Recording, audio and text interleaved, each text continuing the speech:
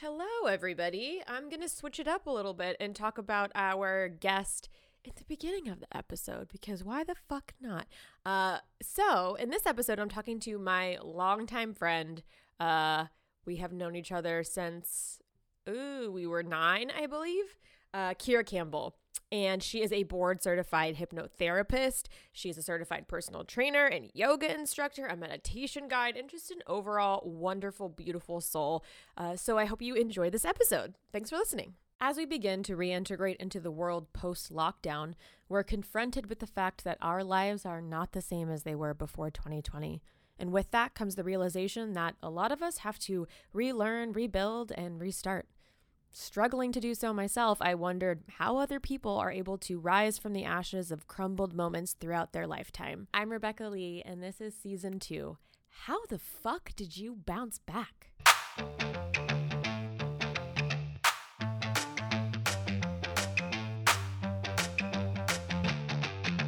Kira, thank you so much for doing this. You are officially my longest, I want to say like oldest friend, but you're not the oldest age. We're the same age, but you're the longest friend that I have because we met in 5th grade, right? Yeah. So that's like 9. Yeah. It's crazy when you like have known someone longer than you haven't known them, which has been that for a while for us. But like still, when you think about it, you're like, I've known you longer than I haven't known you. Yeah, for most of my life. Yeah, that's wild. Oh, so special. And also leading up to this, the thought process was really sweet. One of my thoughts with Theo, my son, I'm like, find a Becca. That's in my head. I don't tell him this, but I'm like, find a Becca, find someone you can be weird with and play off of and who won't judge you for any of that stuff and keep your Becca for as long as you can. Oh, I love that. That's going to make me cry. I love that. Also, we started, I think that we started the first podcast ever in the form of, yeah, we did. We were born for this. We were born for this. We like what? It was like a boom box that you could record and you could record in slow motion or fast motion. And we always opted for slow motion. Mm-hmm. Yeah. And so we have somewhere, I don't know who has it, there's a cassette tape of hours of me and Kira in slow motion, shooting the shit, talking about whatever, like reading books in slow motion, like singing songs. Yeah. We've always been doing this. And I bet, man, we've always been doing this. TikTok is like our platform. If there was TikTok when we were that age, we would have been master creators. We've just always been doing weird shit. Yeah, we would have millions of followers. And now I have 500. I really missed the curve. Yeah, we're getting there though. I guess we're getting there. Yeah. Thank you so much for joining me. What are your like titles now in terms of profession? Hypnotherapist, unless I'm butchering that and that is wrong. Yeah, no, hypnotherapist. I am also a personal trainer and I'm also a private yoga instructor. Why did you laugh? My brain, before I say private, when I say private, it goes to private investigator. I investigate privates, everyone. Yeah, I'm a private yoga instructor. So those things, personal training and yoga are like my side gigs now, whereas in the past they were my primary source. Okay, and so now it's hypnotherapy is like the thing that you're mainly where your income's coming from. Yeah. That I'm engaged in. Okay. Yeah. Amazing. We'll get there. But let's start off by the question that I usually start every podcast with, which is there a low point in your life or a low season, a challenge, a struggle that you're most proud of having overcome, or maybe you're currently overcoming it? And can you share that with us? Yeah. First of all, having a podcast based around that is a huge resource to all of us. And thanks for having me on. I didn't get to say that before, but yeah, I'm so delighted to just have a conversation with you. Me too. Yeah, there's been a couple low points And I think they are sprinkled throughout our lives, but there's some really notable ones once we start to come into this kind of consciousness as an adult, which is really that like Saturn return area, like 27 to 30, 31, where just the cup of your life gets completely dumped out. And then you have to figure it out. That time period was so tumultuous. And that was the first chance I got to notice how my tendency was to think, to like spend my life in my head, trying to think myself out of the problems, think about what's next. I was teaching. So during that time period, I was in Portland and I'd been teaching spin classes and it was my dream job. I loved every part of that. But also I was working with 51 people at a time and I wanted to take it deeper. So almost throughout my entire 20s, I was on a stage, on a mic, growing up in front of 50 people at a time, being like, how can I better serve you? Like, how does this go deeper? And in high school, I got into psychology, and that turned into this deep love of psychosomatics. So yoga therapy and however that looked, qigong. But still, it was like, what does this look like moving forward? What kind of education can I pursue that can, I don't know, deepen my offerings and bring me into more of a therapeutic setting? So I was like, do I want to be a psychotherapist? What kind of therapy do I want to pursue, essentially? And but I say that all lightly, but in my head, I was just so panicked. I was like, what am I doing? You know, I had my son at 26, and I just had this like internal friction of like, hey, where am I going? Where do I need to be? What do I need to be doing? It was just so constant. And I started writing a lot, journaling a lot, and speaking a lot through all my classes. I had this group of clients who were calling my classes Dharma talks on a bike. And I was like, that's really cute. But now I'm like, yeah, that's totally what it was. It was just figuring stuff out with these people. And it was so one-sided. It really was just a one-sided conversation, which now I cringe at because I'm like, ugh.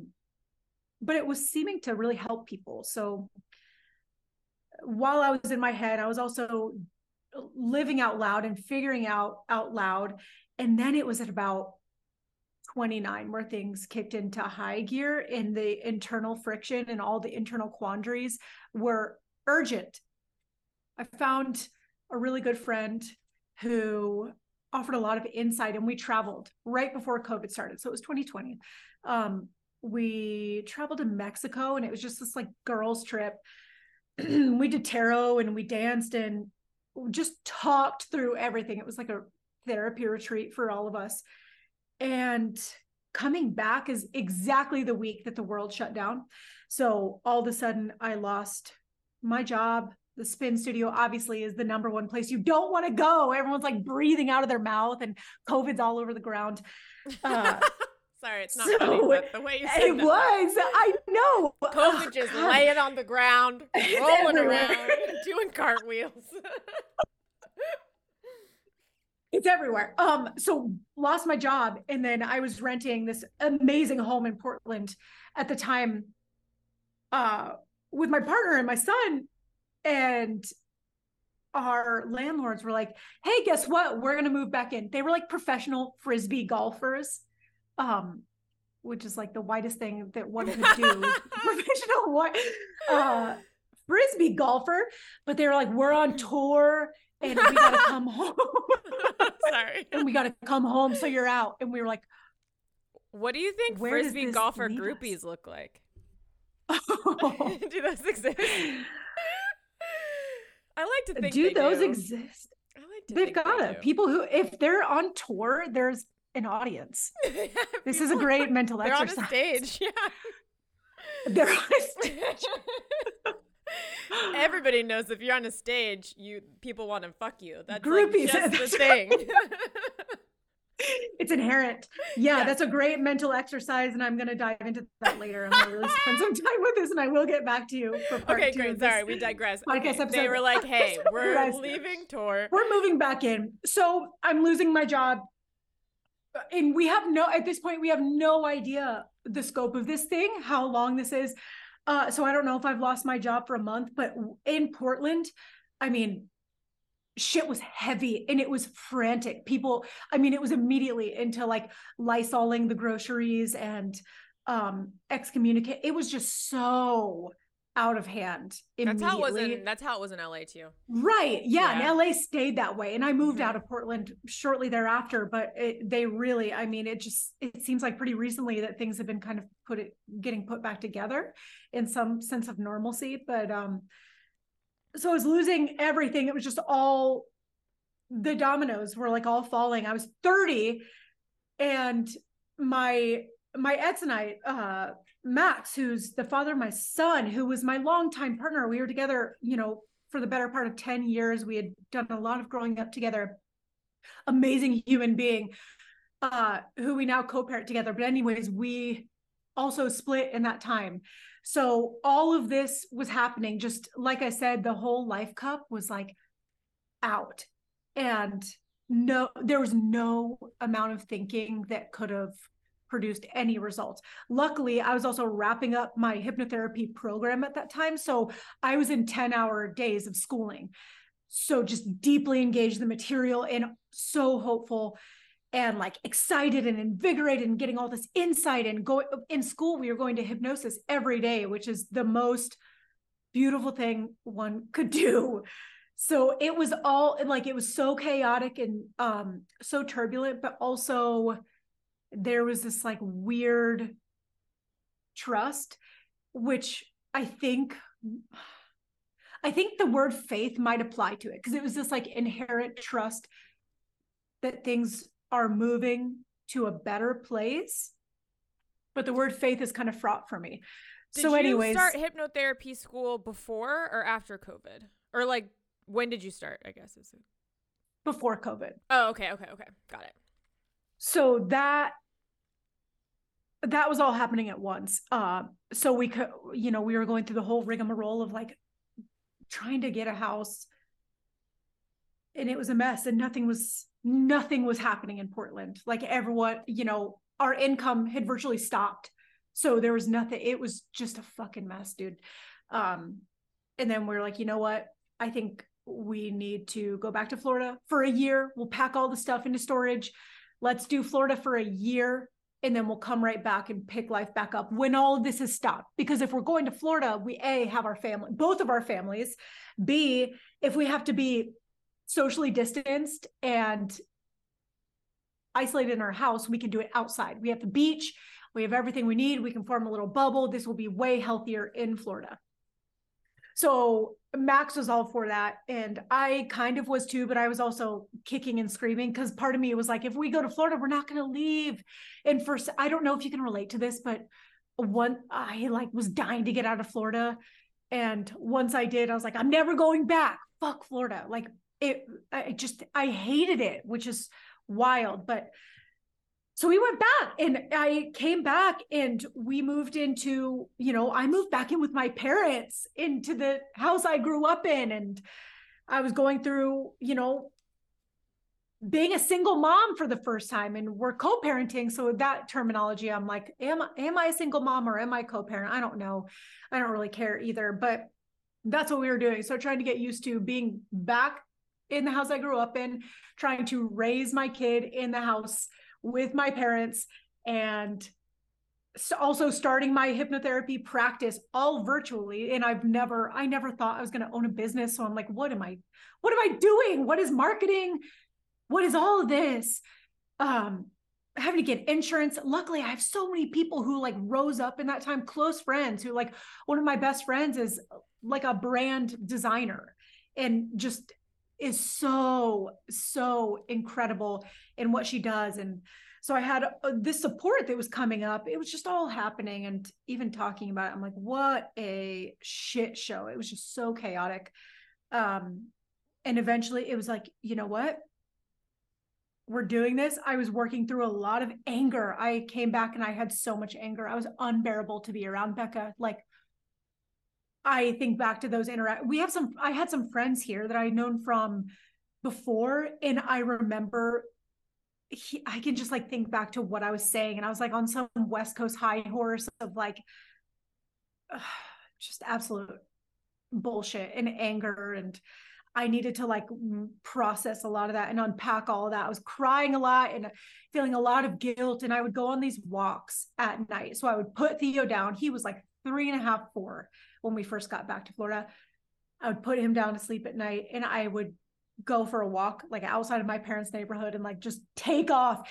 And I was like, for some reason, I was very late to the Mac Miller train. And he was like, him and Moses Sumney. We've also been huge music people forever. So I know you can relate to this. There were like albums in that time that were my therapy. So it would be like headphones on and just take off and process shit. And there were some walks where I was just bawling, and there were some walks where I was like skipping, and I was like, my heart was like bursting. It was so much at once. And then everything started to happen. It was like, got an apartment, got a car, met someone via Tinder, I had missed the boat for like online dating until that point. So I was really excited to do Tinder and all that stuff and explore and like meet new people and try the online dating thing. So I met accidentally, how it usually happens, very quickly, like a month after moving back to Florida, maybe a couple months after moving to Florida, met someone who's living 3 hours south. And it was just like, yes, all of this. Yes. There, at that point, once I moved into my apartment, I was like, everything is great. Everything is happening for me. I was getting calls daily for hypnotherapy. I was booking like 3-4 sessions a day immediately, which who does that? So marketing, not knowing what marketing was, I didn't have to worry about that, which what a fucking gift.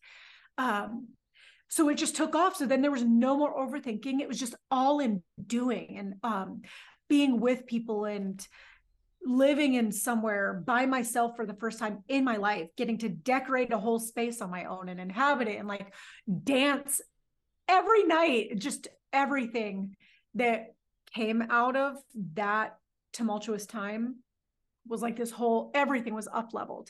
And now I find, so that was about 3 years ago. And now I'm feeling another rebirth, which I'm talking a lot. This is exactly what the podcast is. You talking okay. and I listen, and I will ask my questions that I've written down when you're done. This is about you, baby. This is all about you, baby. This is exactly what it is. Keep going.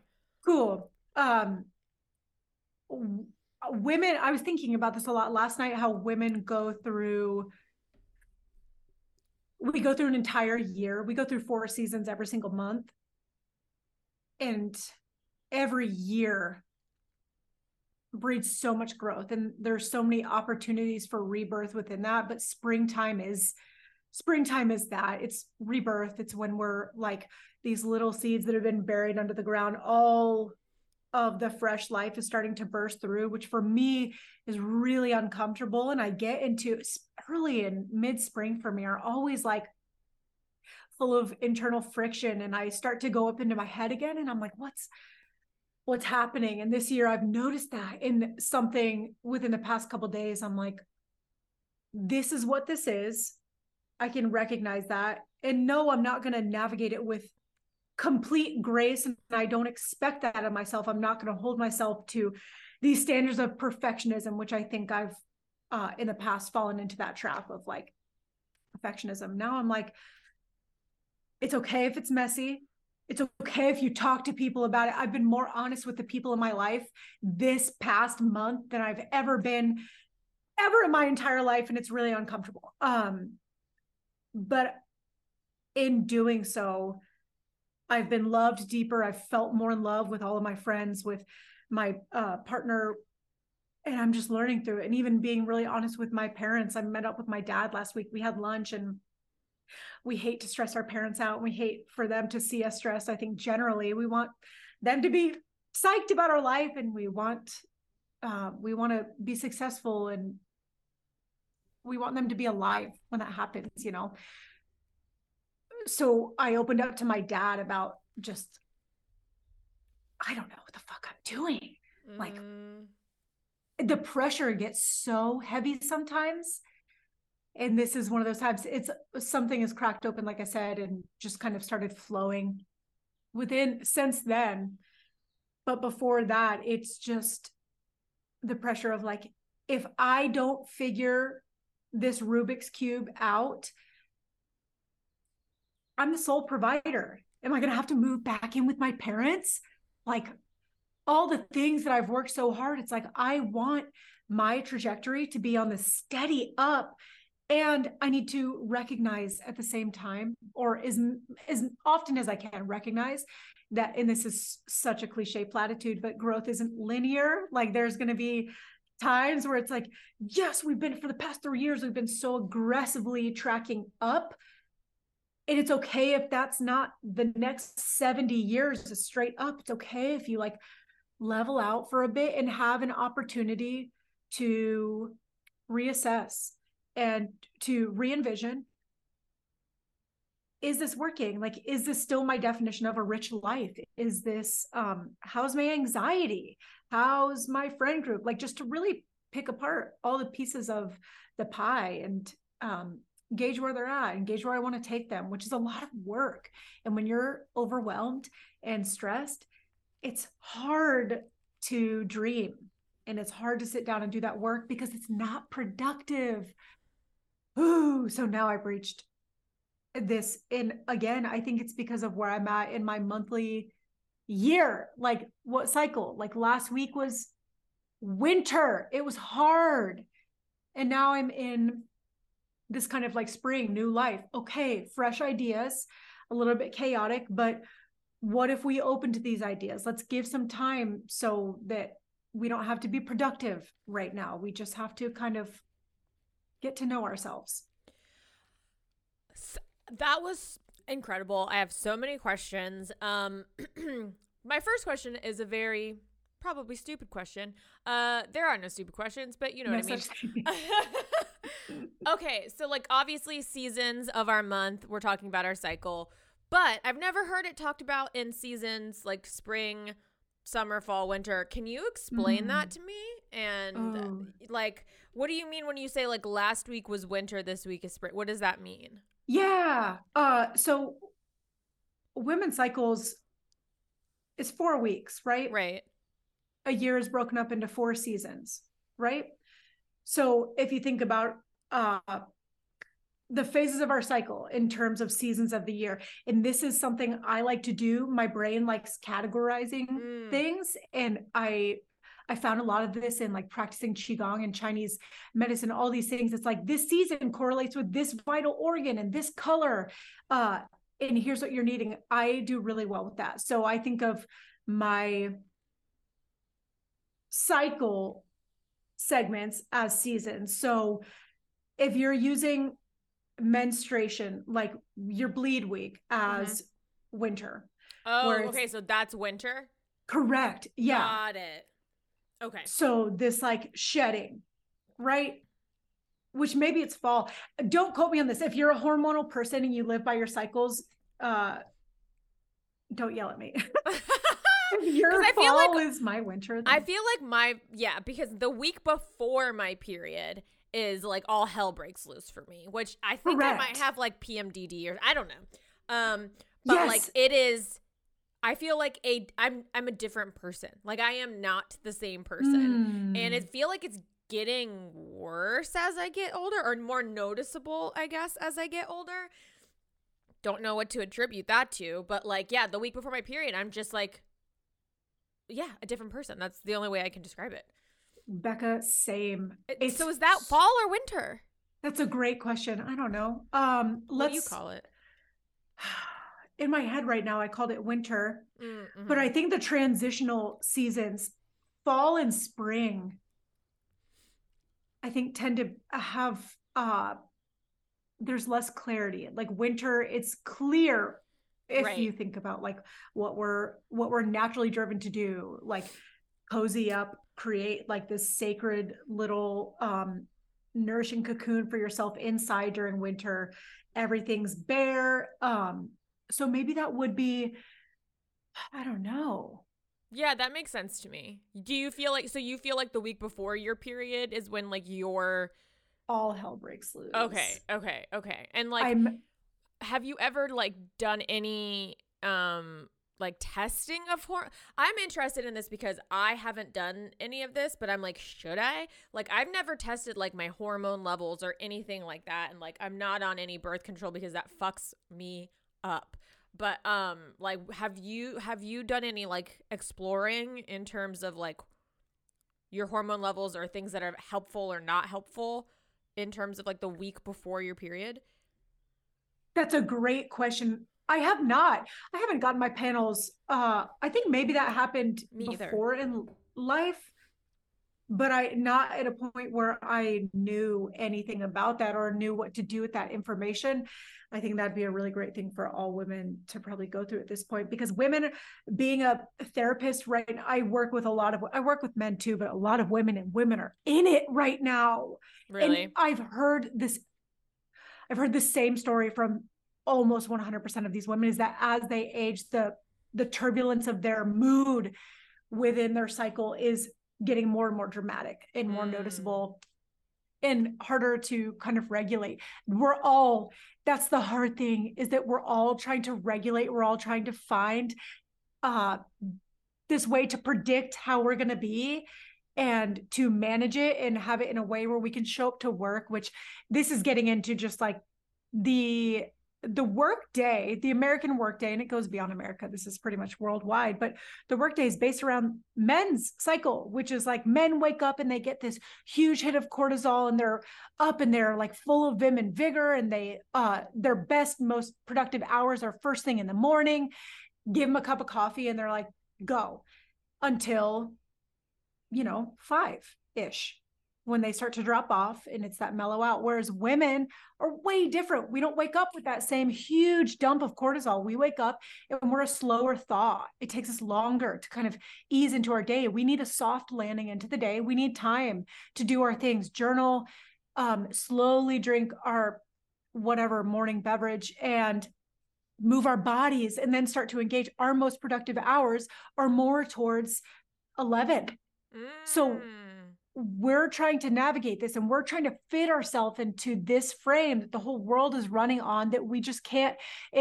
This is again really cliche, but it's trying to fit a circle into a square peg, or whatever that. Yeah.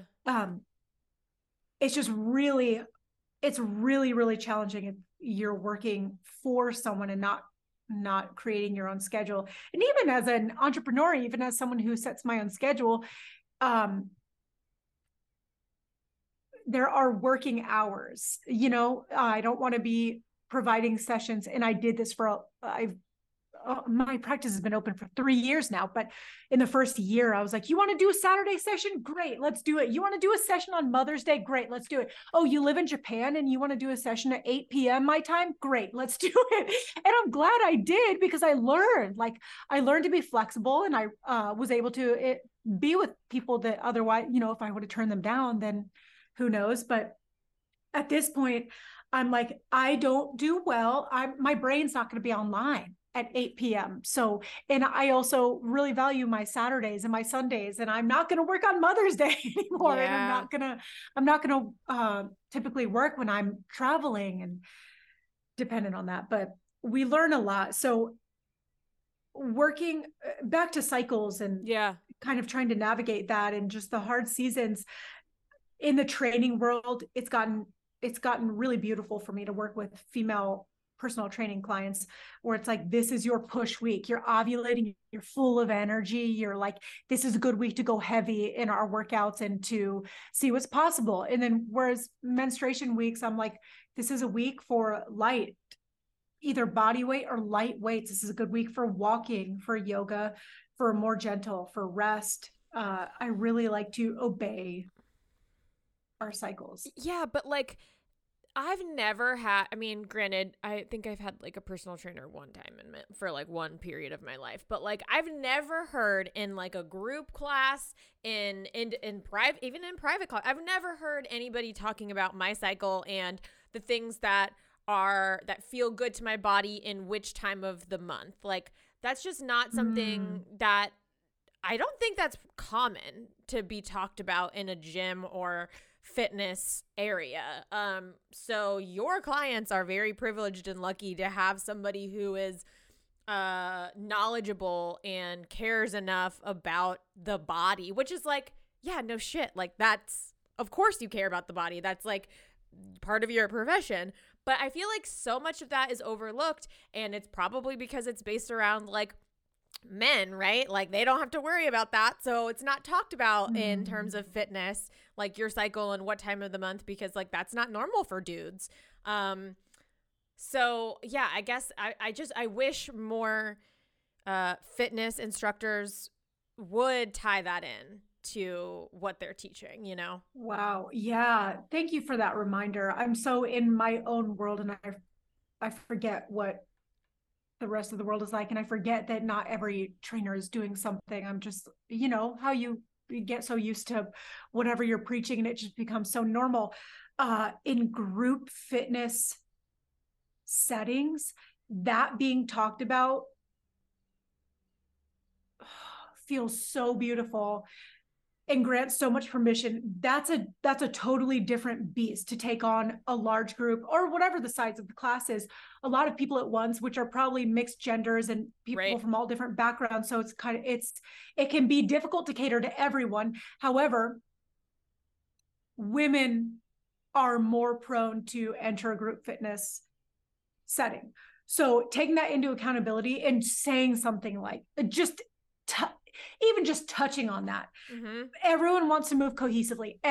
Someone's going to be the set point for the class, and everyone's going to try to work as hard as them. If you give everyone the permission to tune into their own body and to shut out that person and even the people next to them, what they're doing is what they need to be doing. What do you need to be doing today? Do you need to be working as hard as you possibly can? Like, do you have all this energy in you that wants out? Do you have all this heat that wants out? Or do you want to close your eyes and move at your own pace and not resist? Like, how much dis-ease does that cause to resist what's happening? Oh, we further it so deeply, and that breeds all these like inner quandaries and these contractions that become so habitual. And when we find this in hypnotherapy a lot, when people I work with, almost everyone I work with reports that they're experiencing either chronic anxiety or acute anxiety, situational anxiety, things like this. When we start to enter the body, because anxiety lives in the body, all emotions live in the body. When they're in hypnosis and I say, where is that? Where's that concentrated? Where do you feel that? When they do, it's so full of insight. There are historical places where certain emotions are captured and held and concentrated, but wherever they say, whether it's gut or chest or throat, it's like, what's happening? What does it look like? Is it tight? Is it sharp? Is there a color? It just ends up being this coagulation of like contraction around that. So throat is a big one for people. So just giving the suggestion in hypnosis, relax your throat. Relax it again. Relax it again. And again and again and again and again. Wherever the contraction is happening, we find so much there. And I just see so many people in group anything, whether it's group fitness or group yoga, anything group related, where we're trying to match and we're trying to speak the same language as everyone else. And it's kind of an act of defying your own rhythm. Yeah. I mean, I do I do Pilates, and the class that I take is actually only 2 people in a class. It's me and one other person. So it's like a very small and yeah, it's like my neighbor actually has like a Pilates studio that she's like built out, and it's just 2 reformers and her. And even when it's just 2 people, there's still the like the feeling of when they're going faster or when they're not modifying a move or whatever, the inherent want competition to be like, yes. And then having to remind yourself like, that's not my business. Like what they're doing over there is not my business. I need to keep like my eyes on my own paper, like on my body and what I need. But it's hard. I feel like, I can only speak for like the US because I'm just naive to how the rest of the world functions in like a work environment. But like it's hard not to blame capitalism for pretty much everything. Like this, like overworking, this competition, these hours, like all of it, you know? Absolutely. Also, I do think there is such thing as healthy competition. And I'm a competitive person. I'm like naturally athletic and I love that part of it. There's something that's inherently motivating about doing things with other people. And it can bring out like elevated sides of ourselves, but that has to be observed. Is this healthy? Does this feel good? Is this healthy competition? And also that's your own personal definition. I'm not going to define what healthy competition is for you, but if it's a kind of competition that's blocking you from your global community, which could just be the other person in your Pilates class, or it could be all of the 49 other people in spin class, or whatever other group setting you're in, if it starts to turn into a me against them thing, and you feel kind of, I was going to use the word ugly, but that's maybe not the right word. But if you just start to feel like not good feelings, then that's a thing to pay attention to. Also, your Pilates situation sounds extremely ideal. Oh yeah. If you ever come to LA, you would love her, Juliana. She holds like once a month. She does song circles. So it's like a group of women outside, and she has, I don't know what the instrument is called. It's like she's taken classes on how to lead group song, but they're not hymns, but they're like group. What is it called when they're like in the round where like one group starts and then the next group goes, and it's like, I don't know, harpsichord? Is that a thing? Is that an instrument? I don't know. Yeah, harpsichord is an instrument. I cannot think of the thing where like, but it's I know like what you're talking about. Like where, if this is a stupid example, but if it's like, if I start like row Yeah, your boat, and then you go row your boat, it's not row your boat. It's other songs that are like very beautiful and spiritual and like very connected to nature, but it's like a group of women singing in group, in harmony together, and it's you would truly love it. It's very, very magical. So she does stuff like that. Yeah, she does stuff like that in addition to like her Pilates. You would love her. Yeah, all of this. This is why I just think in a lot of ways the West Coast just has so much happening. Like that's not happening in Florida. Yeah. Contrary to popular belief, we don't have sacred. You don't have sacred song circles? Row your boat circles. With Ron DeSantis, he doesn't do that? What? What a surprise. What a shock. I digress. We can't talk about Ron DeSantis. I know, because it was he upsetting. Sucks. Yeah. I'm sorry. I'm upset. Fucked up our flow and upset you by mentioning Ron DeSantis. An absolute buzzkill. God, what a mess. Also, I feel like with fitness, and I mean with everything, but since we're talking about fitness, it can be like a barrier to entry when people feel like they're not in shape enough to take a class. Like, I can't tell you how many times I've had friends be like, oh, I can't go to Pilates because I'm going to look stupid because I'm not in shape. I need to let me go to the gym and work out a little bit, and then I'll come to Pilates. And like, I hate hearing that, because it's like, man, what has society like ingrained in you to where you think you have to first like get in shape to go to a fitness class? You know what I mean? To participate. I know, Becca, it's really sad. And anyone who has gone to anything for a first time, I am so eternally proud of. I also experienced that as a fitness person moving back to Florida. For the past couple of years, have just worked out by myself. Like, didn't join a gym, didn't go to group fitness classes, didn't do any of the things, because for the first time I was able to reclaim all of that for myself. And I was finding it so fun to just do my own programming, use my own kettlebells, my own dumbbells, resistance bands, and just like move in ways that feel good and healthy for me. That was so beautiful. And then it got really boring. So I was like, okay, we need to shake this up, which has been recent. That's like within the past 6 months. And went to like a gym. It was like Tighten Up Fitness or something. And I was so scared, like legit scared. And I was like, this is so valuable to be feeling this right now, but it doesn't change the experience that I want to bail completely. And then I showed up and I felt, I get shy. I'm not shy in general, but I felt so shy. I was like, I feel like I wore the wrong thing. I feel like I'm not strong enough to be here. I don't know what the fuck I'm doing. I don't even know where to go. Like, I don't know where to stand. And it was mortifying. And then during the whole workout, I was just like, I felt like I was in over my head. And I walked away being like, wow, it really is a miracle that anyone is able to do anything for the first time. Like, there's advantages to certain workouts where it's like, you know where to go. You're greeted at the door, like boutique fitness studios. It's like you're greeted at the door. If it's a the spin studio, they're like, let me guide you into this very dark room where you can hide anywhere. And I'm going to set a bike up for you. And then you're going to sit on your bike and you're just going to listen to what to do. There's something really comforting about that. But even entering that environment, good God. Yeah. It's intimidating. And then the class starts and everyone's in sync and they know what they're doing. And it's just hard. It's hard to start things. Mm-hmm.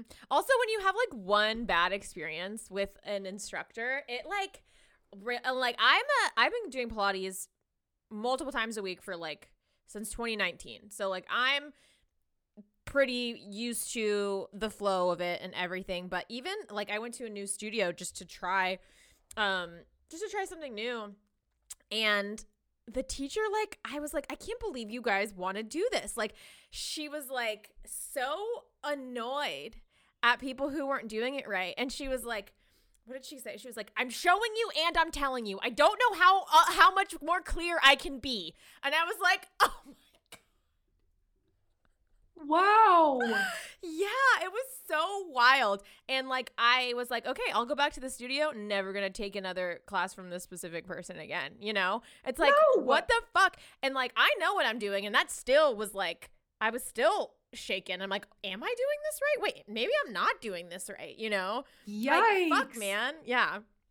Pilates is the best. I'm pretty certain it's the best workout. Like reformer workout, nothing has ever been better to my body. Like I did Pilates consistently in Portland. We had the studio that opened, Megaburn. Shout out to Megaburn because they are doing it absolutely right. It's two women who run it, and all their classes are just, they're perfectly executed. The instructors are top tier and they're really encouraging, and they play this like music that makes you want to work hard. Music is everything in that set, in any workout setting. It's just going to make you work harder. It's going to make you have more fun. It's going to do all the right things. Like people who curate their playlists in that group workout setting and are really mindful of like, we're doing a really hard thing on the reformer. Let's use this song to match up. It's just perfect. I did that consistently for 3 months. One summer, and I was just fucking shredded, and I felt so good, and I was so excited to go every day. But like you said, with a bad experience, there's a lot of them out there, and there's a lot of people who are either inadequately trained or they just don't have that thing about them where they can be in that setting and help people thrive. It's like, you know, when you like are eating chicken and you get a bat, you like have one like weird piece. Yeah. Like, I'm done with chicken forever. Yeah. It's the same thing. Yeah. It's like, this is not doing it for me. Yeah. I'm going to go back a little bit to hypnotherapy.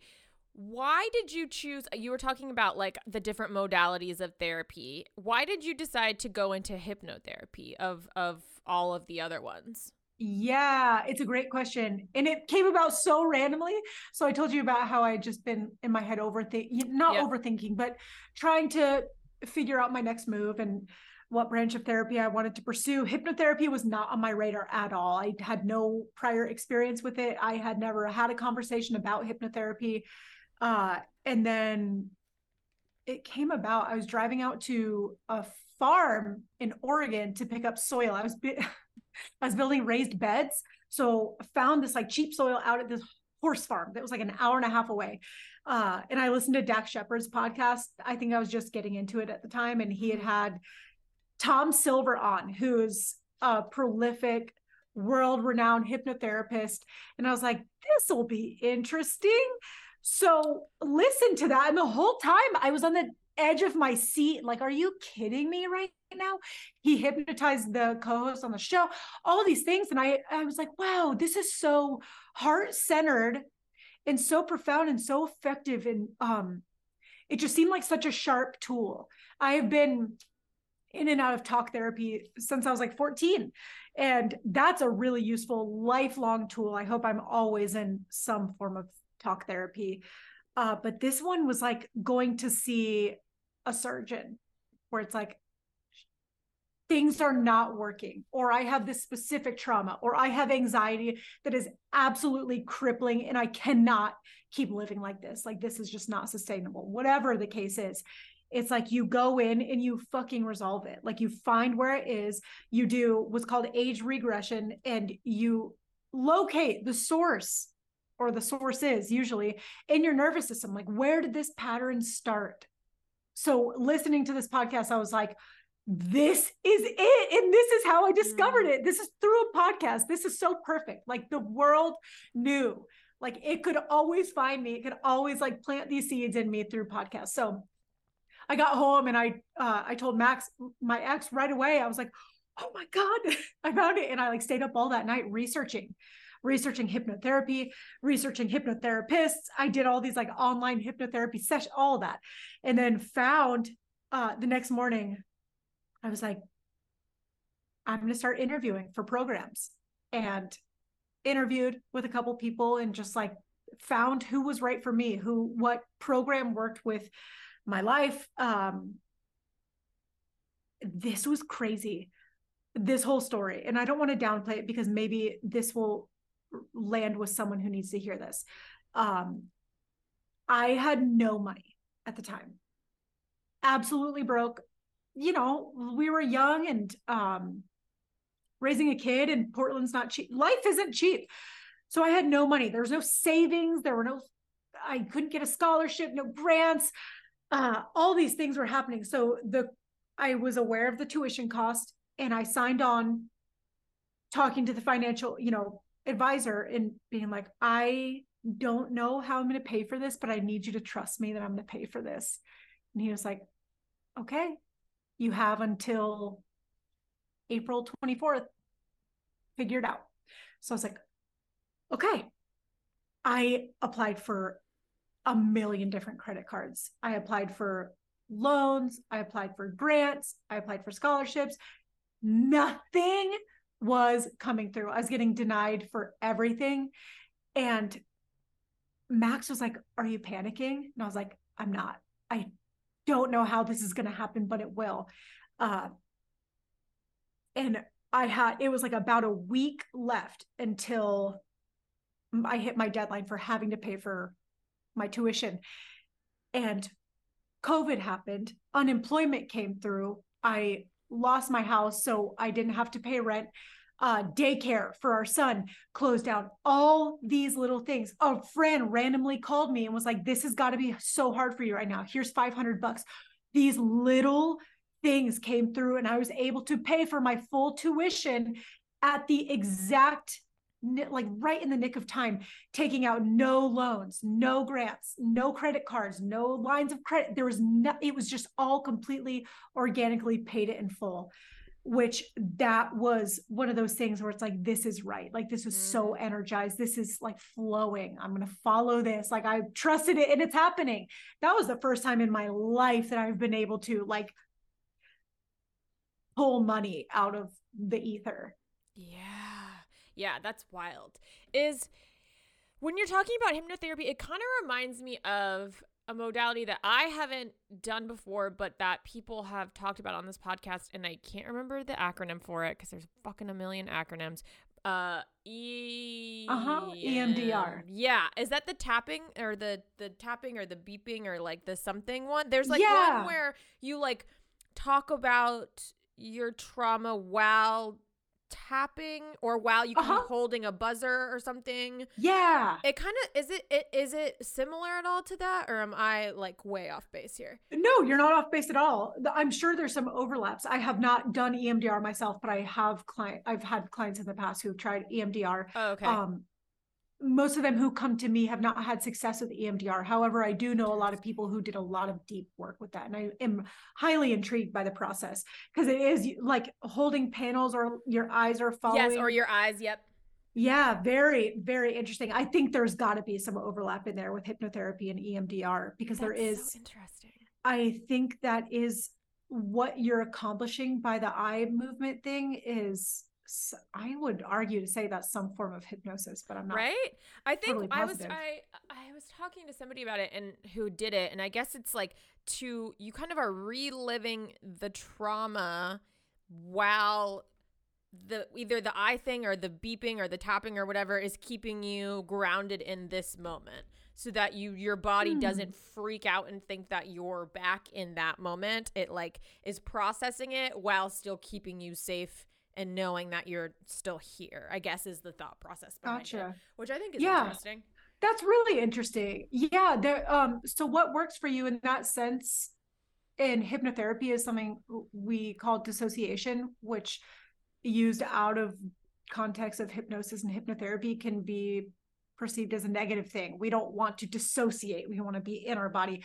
However, in the context of hypnosis and hypnotherapy, and in the case of trauma, um, dissociation is what allows you to approach an old situation from a new perspective, and it allows you to change your perception of it because you're bringing it on. You're grounded in your body and you've chosen to go there. I don't suggest people go back, like in the case of a trauma.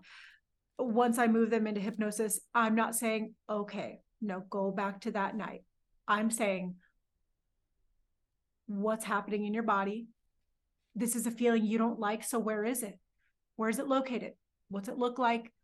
And then there's a couple different techniques to do what we call age regression, which is moving back and going back into trauma's old instances, which let's just define trauma right here and now, because most people will think trauma and think rape, or they'll think molestation as a child. They'll think these big capital T traumas, but it's anything that changes your nervous system, anything that creates a pattern that negatively affects you. So the technique most commonly that works for people in hypnosis that I find is affect bridge. So you're using that coagulation of emotion, that bad feeling, which I don't even have, for most people, I don't even have to use the adjectives that they use, like anxiety or depression. I say that feeling you don't like, it's the exact reason you're here today. It's the exact reason why you reached out to me. Here it is, it's coming up, it's filling your body. Here's where it's located. We're going to turn this into a tunnel, and that tunnel is going to take us back to a previous time in your life where you felt that way. So we're learning to move the conscious mind into the back, the subconscious and the unconscious are at the forefront. So age regression is an act of the subconscious mind. We're asking the subconscious mind to bring us back to previous times in your life where this has been present, this coagulation of emotion. So that's a new skill. So I never expect people to get it right the first time, but mostly they do. And it's just, we'll usually age regress several times before we get to the initial sensitizing event. But we go, if you're 33 and you're coming to me for anxiety and it lives here, we'll probably regress back to 27 and then 21 and then 20 and then 17 and 11 and then 3. Usually the initial sensitizing event is somewhere between 1 and 5. A lot of times it's like 3, where you feel an emotion for the first time and you have no idea what to do with it. It's like, wow, this is fear. There's a time in your life where you only felt love and safe and secure. That's all. And then pretty quickly you start to get introduced to like anger and fear, and your parents aren't sitting there being like, this is fear. This is what it means. This is an emotion that's being produced by your subconscious to let you know that one of your basic needs isn't being met. No one tells us the language of our emotions. So all of a sudden we feel bad for the first time and we have no idea what to do with it, what it means. For kids, it's so physical. So they're just like, I feel so bad in my body. How do I get this out? So kids have these like tantrums and they like have these gross expressions of their internal emotions. So it's like stomping their feet and like making fists and banging them, which really is the most beautiful way to do that, to express that. But it's not resolving the issue. It's just, it becomes a distraction. And that's what we get so good at doing into our life. It's feel bad, distract. We all have our modalities, whether it's one that the world deems healthy or unhealthy, which would be, you know, people, it's easy for people to be like, when I feel bad, I drink. And the world says that's bad, so I need to stop. Or I say that's bad, it feels bad and it has negative effects on me. Truth. Totally. So I got to replace that. But there, I mean, it's the same as with like people use their relationship with food, their relationship with movement and exercise. Those are equally distractions. And I don't think they're any healthier than drinking or overeating. Like, Totally. they all have negative consequences. And at the end of the day, they're all just distracting you. You're trying, and it's a beautiful, we can have a lot of compassion because it is completely an act of just trying to keep your head above water. Like, I feel so bad and I need to take the edge off this situation. I've seen someone, or this is what worked for a parent or a sibling or someone I saw on TV. So I'm going to make a drink and that's going to make me temporarily feel better. And then that stops working for you. And then the next day you notice like all the side effects of your distraction, right? With drinking, it's a certain, you know, weight gain, mental fatigue, all the things that drinking can produce. Whereas like running or like this addiction to exercise has a totally different set of side effects, but they're equally keeping you from resolving what's actually happening in you. And the more distractions we have, the more that inner quandary in that internal friction builds. So then your subconscious is having to produce more symptoms for you to pay attention to the emotional shrapnel that's being added to. Your body's like, dude, please pay attention, until we get to the point where we're like circling the drain of a total mental breakdown or panic attack. And this is how I find this really interesting because I'm a person who's dealt with depression. The hypnotherapist looks at depression as a fail-safe. So your body will be circling that drain of total mental breakdown. And the subconscious goes, dude, depression button, engage. Like, shut her down, get her in bed. Think of the side effects and the symptoms of depression. Like that extreme heavy fatigue where it's like, I have no energy to do anything. I can't even reach out to any, like I can physically do nothing. Your body's like, now can you hear? Like, now can you pay attention to what has been like under the surface, just like begging for your attention this whole time? And then we take antidepressants and then the body's like, fuck, another distraction.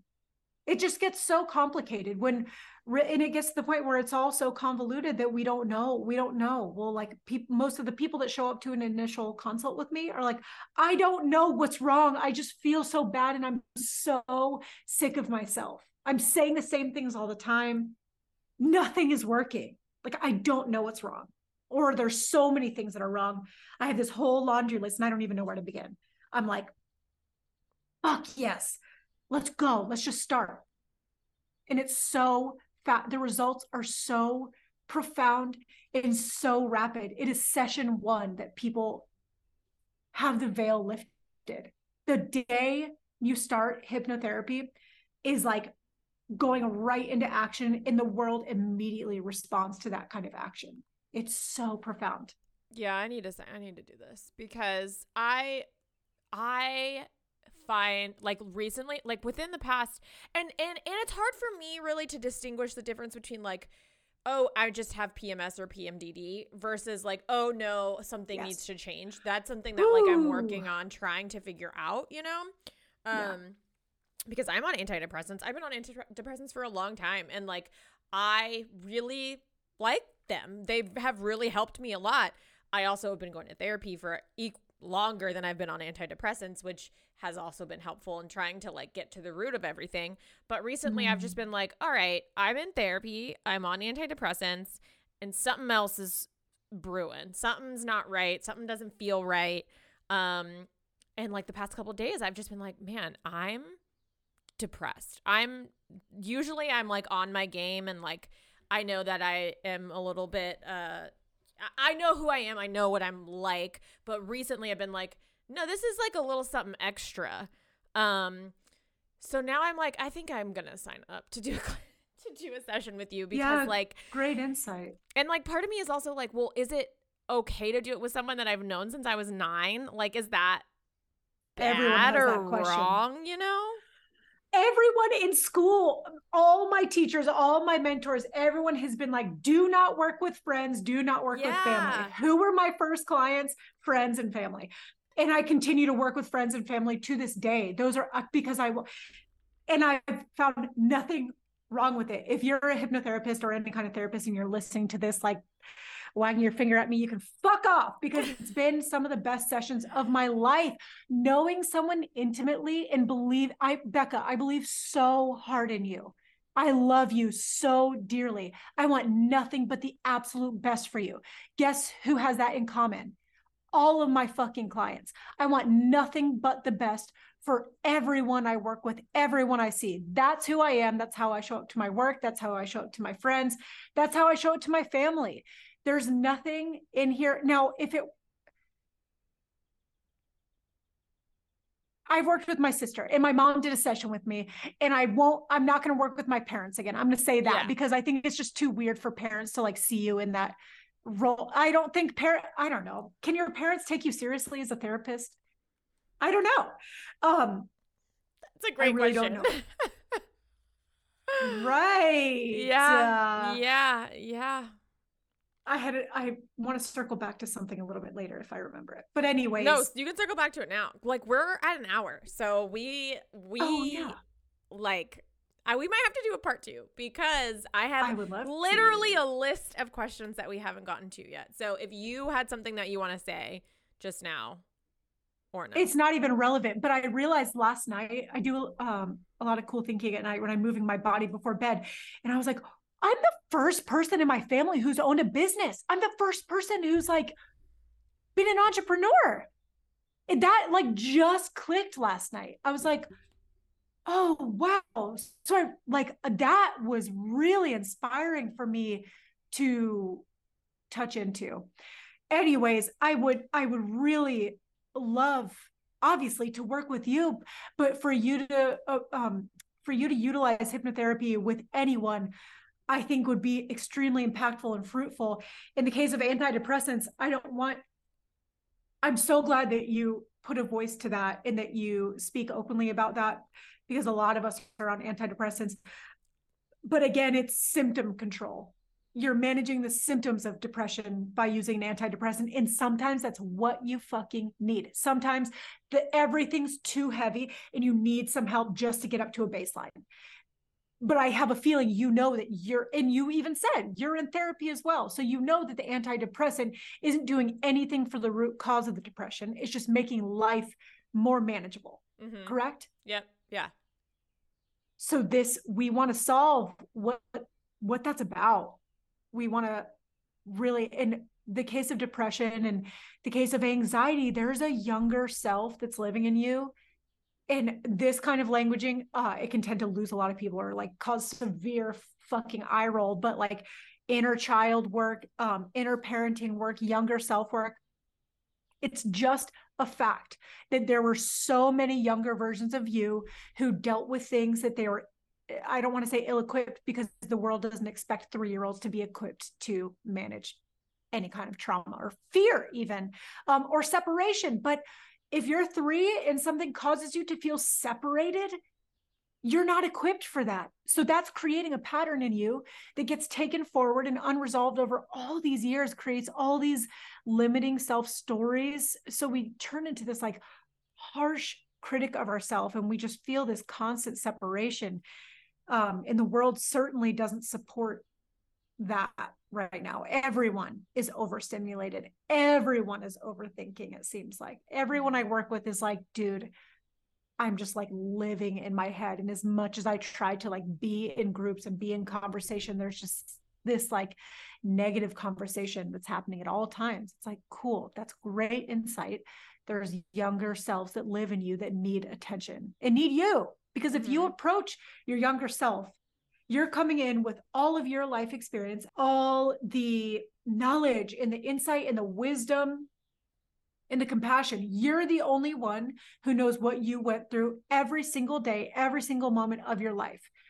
Whether you're a mom or not, a parent or not, you know exactly what that younger version of you needed, whether it was to be held, whether you know exactly what kind of words they needed or space, and you can provide that. Once you're in hypnosis, it's like this weird time vortex thing where the sessions are 90 minutes. They're pretty long.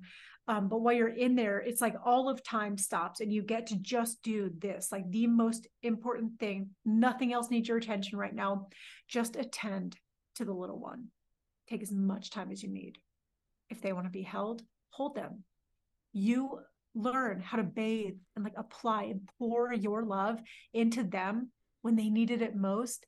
That's happening in you. You and 3-year-old you are the same person. So you getting to practice pouring love into them and also feeling that love be received. It is like some of the most beautiful work I've ever done. And in school, we got to work with a recent graduate to go through our own hypnotherapy sessions. So I tackled something that I thought I always had to live with. And I don't particularly want to get into that because that's a whole like part 2 and 3 and 4. However, I went through 5 sessions with her and that could not have been better timed. And it has changed my life in ways that I didn't know. I didn't know that trauma was affecting every part of me the way it had been. Yeah.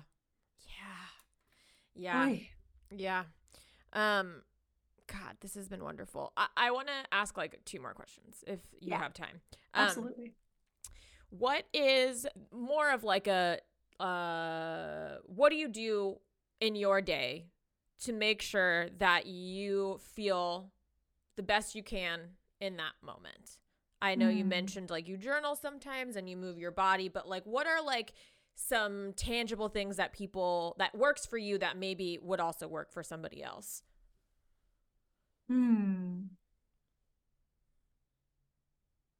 If you can find a way to stay close to your own rhythm. And when I think about feeling the best, it's really just a matter of, do I feel like myself? So for me, that looks like a lot of different ways. And again, it's highly dependent on what season I'm in, what part of my cycle I'm in. A lot of the times it's slowing down. I'm a really like lean forward, engage, like talk with my hands kind of person. But when I can sit back and speak from that place, that helps me feel like myself. So if I'm in a session and I notice that I'm getting forward, I sit back. That's really nuanced and specific. Actionable items that I know I have to do every single day that lead to me feeling like myself are moving my body. A lot of times that's strength training it just has to be a significant part of my day moving. That's the one thing I've struggled with from moving from teaching spin classes and being a fitness person full-time to a hypnotherapist is this is my first desk job ever. So I'm sitting down a lot and it's had a wild effect on me and my body. But to counter that, it's a lot of movement for the rest of my day. I ride my son and I ride our bikes to school and then ride to pick him up. And I go on walks. I do this thing. I've had more and more in-person clients here. So I added walking consults to my website for booking. And it's one of the best things I've ever done. So instead of like sitting here over Zoom or on the phone for consults, we go on walks and I'm like, wow, everyone benefits from that, including me. So moving my body is big. Journaling every day is a thing for me. Because like I said, I have that tendency to go up into my head. So when you go up into your head, when you're overthinking, you have to get out of your body. So it's like that pen to paper, journaling, movement.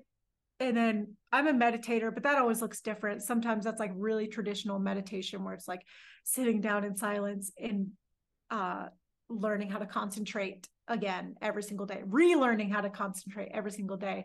Lately, meditation has been a lot harder for me because I have been overthinking and I've been really sick of myself. So I've been like this has got to look different. This has got to look like me either following guided meditations or doing walking meditation. Or I have some friends who I consider our conversations like conversational meditation, where it's like just, I mean, even this, I consider this so much that it's like I'm just focused on this right here. Nothing else has my attention. That's meditation. Yeah, totally. Totally. Okay. That's all very helpful. And then if someone is experiencing a low season right now, or a depression, a funk, whatever label you want to put on it, isn't feeling their best selves and just isn't feeling great. Maybe they've experienced something really hard, or maybe it's just they're having a fucking day. Do you have any advice that you would give to that person, or that maybe something that you wish someone said to you when you were experiencing that?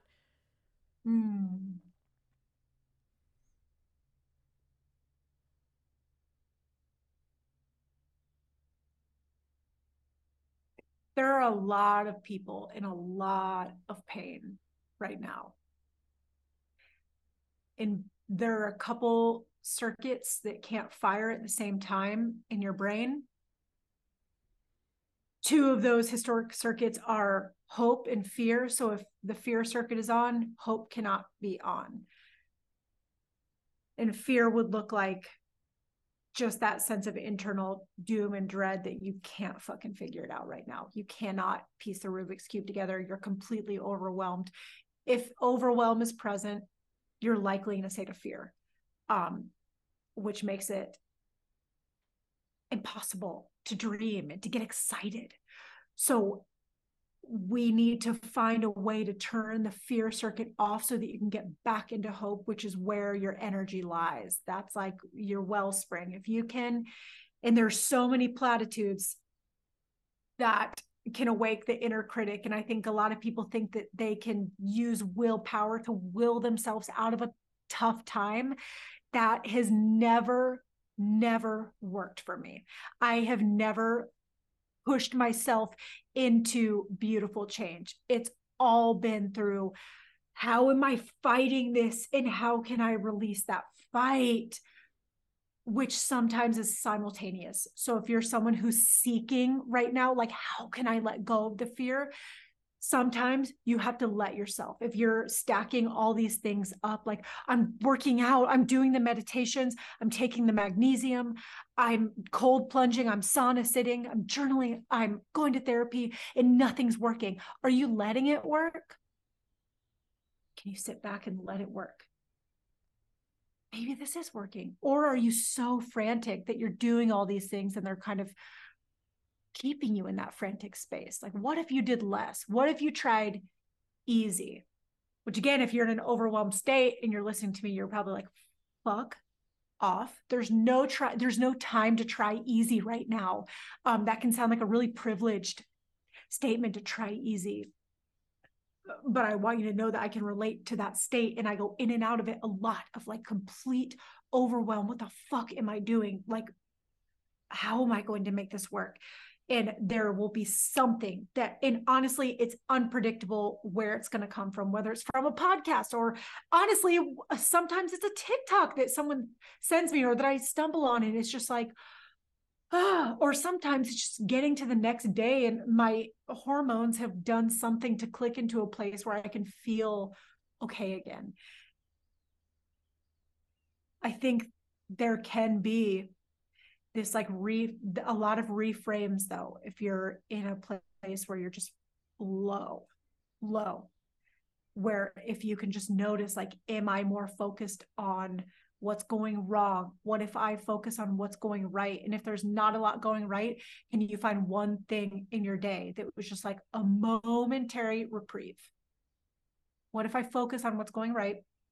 And instead of focusing on what's the worst that can happen, what's the best that can happen? I signed up for a free hypnotherapy consult, and I don't even know if I can continue sessions because there's so and so amount of money and I have so and so amount of money, but I signed up for the consult. What's the best that can happen? I don't know. Reframes. Powerful. Try them. Put something into action. reframes, that is something that I've talked about with many people on this podcast and that have been very helpful for a lot of people's reframes, which are hard to do in the moment. It's definitely a practice. It is. It's really manual at first, and it's like a fake it till you make it thing. Yeah. Yeah. Well, thank you so much. I'm sorry that I went over our hour, but I could just go on and on talking with you. Still have pages of things that I didn't get to ask. So probably have to do a part 2. But thank you so much for your time and your wisdom. It's very clear that you've spent a lot of time thinking about others, thinking about yourself, thinking about how you can be the best version of you and help others be the best versions of them. And it's a gift. And we are so lucky to have you walking amongst us on this planet. You have so much to offer the world, Becca, and I'm so thrilled that you are. Do people call you Becca or do they call you Rebecca? No, you're the first person that's called me that since, I don't know, 10, 15 years. Wow. Oh yeah, no one calls me that, but obviously you're allowed to. Oh, interesting. Yes. Yeah. Thank you so much for having me on. And also you're so articulate and just your presence is incredible. Thanks. I love you very much. I love you so much forever. That was Kira Campbell. She is a board-certified hypnotherapist, personal trainer, and yoga instructor. You can find her socials in the episode notes. Thanks again for listening. New episodes every Thursday.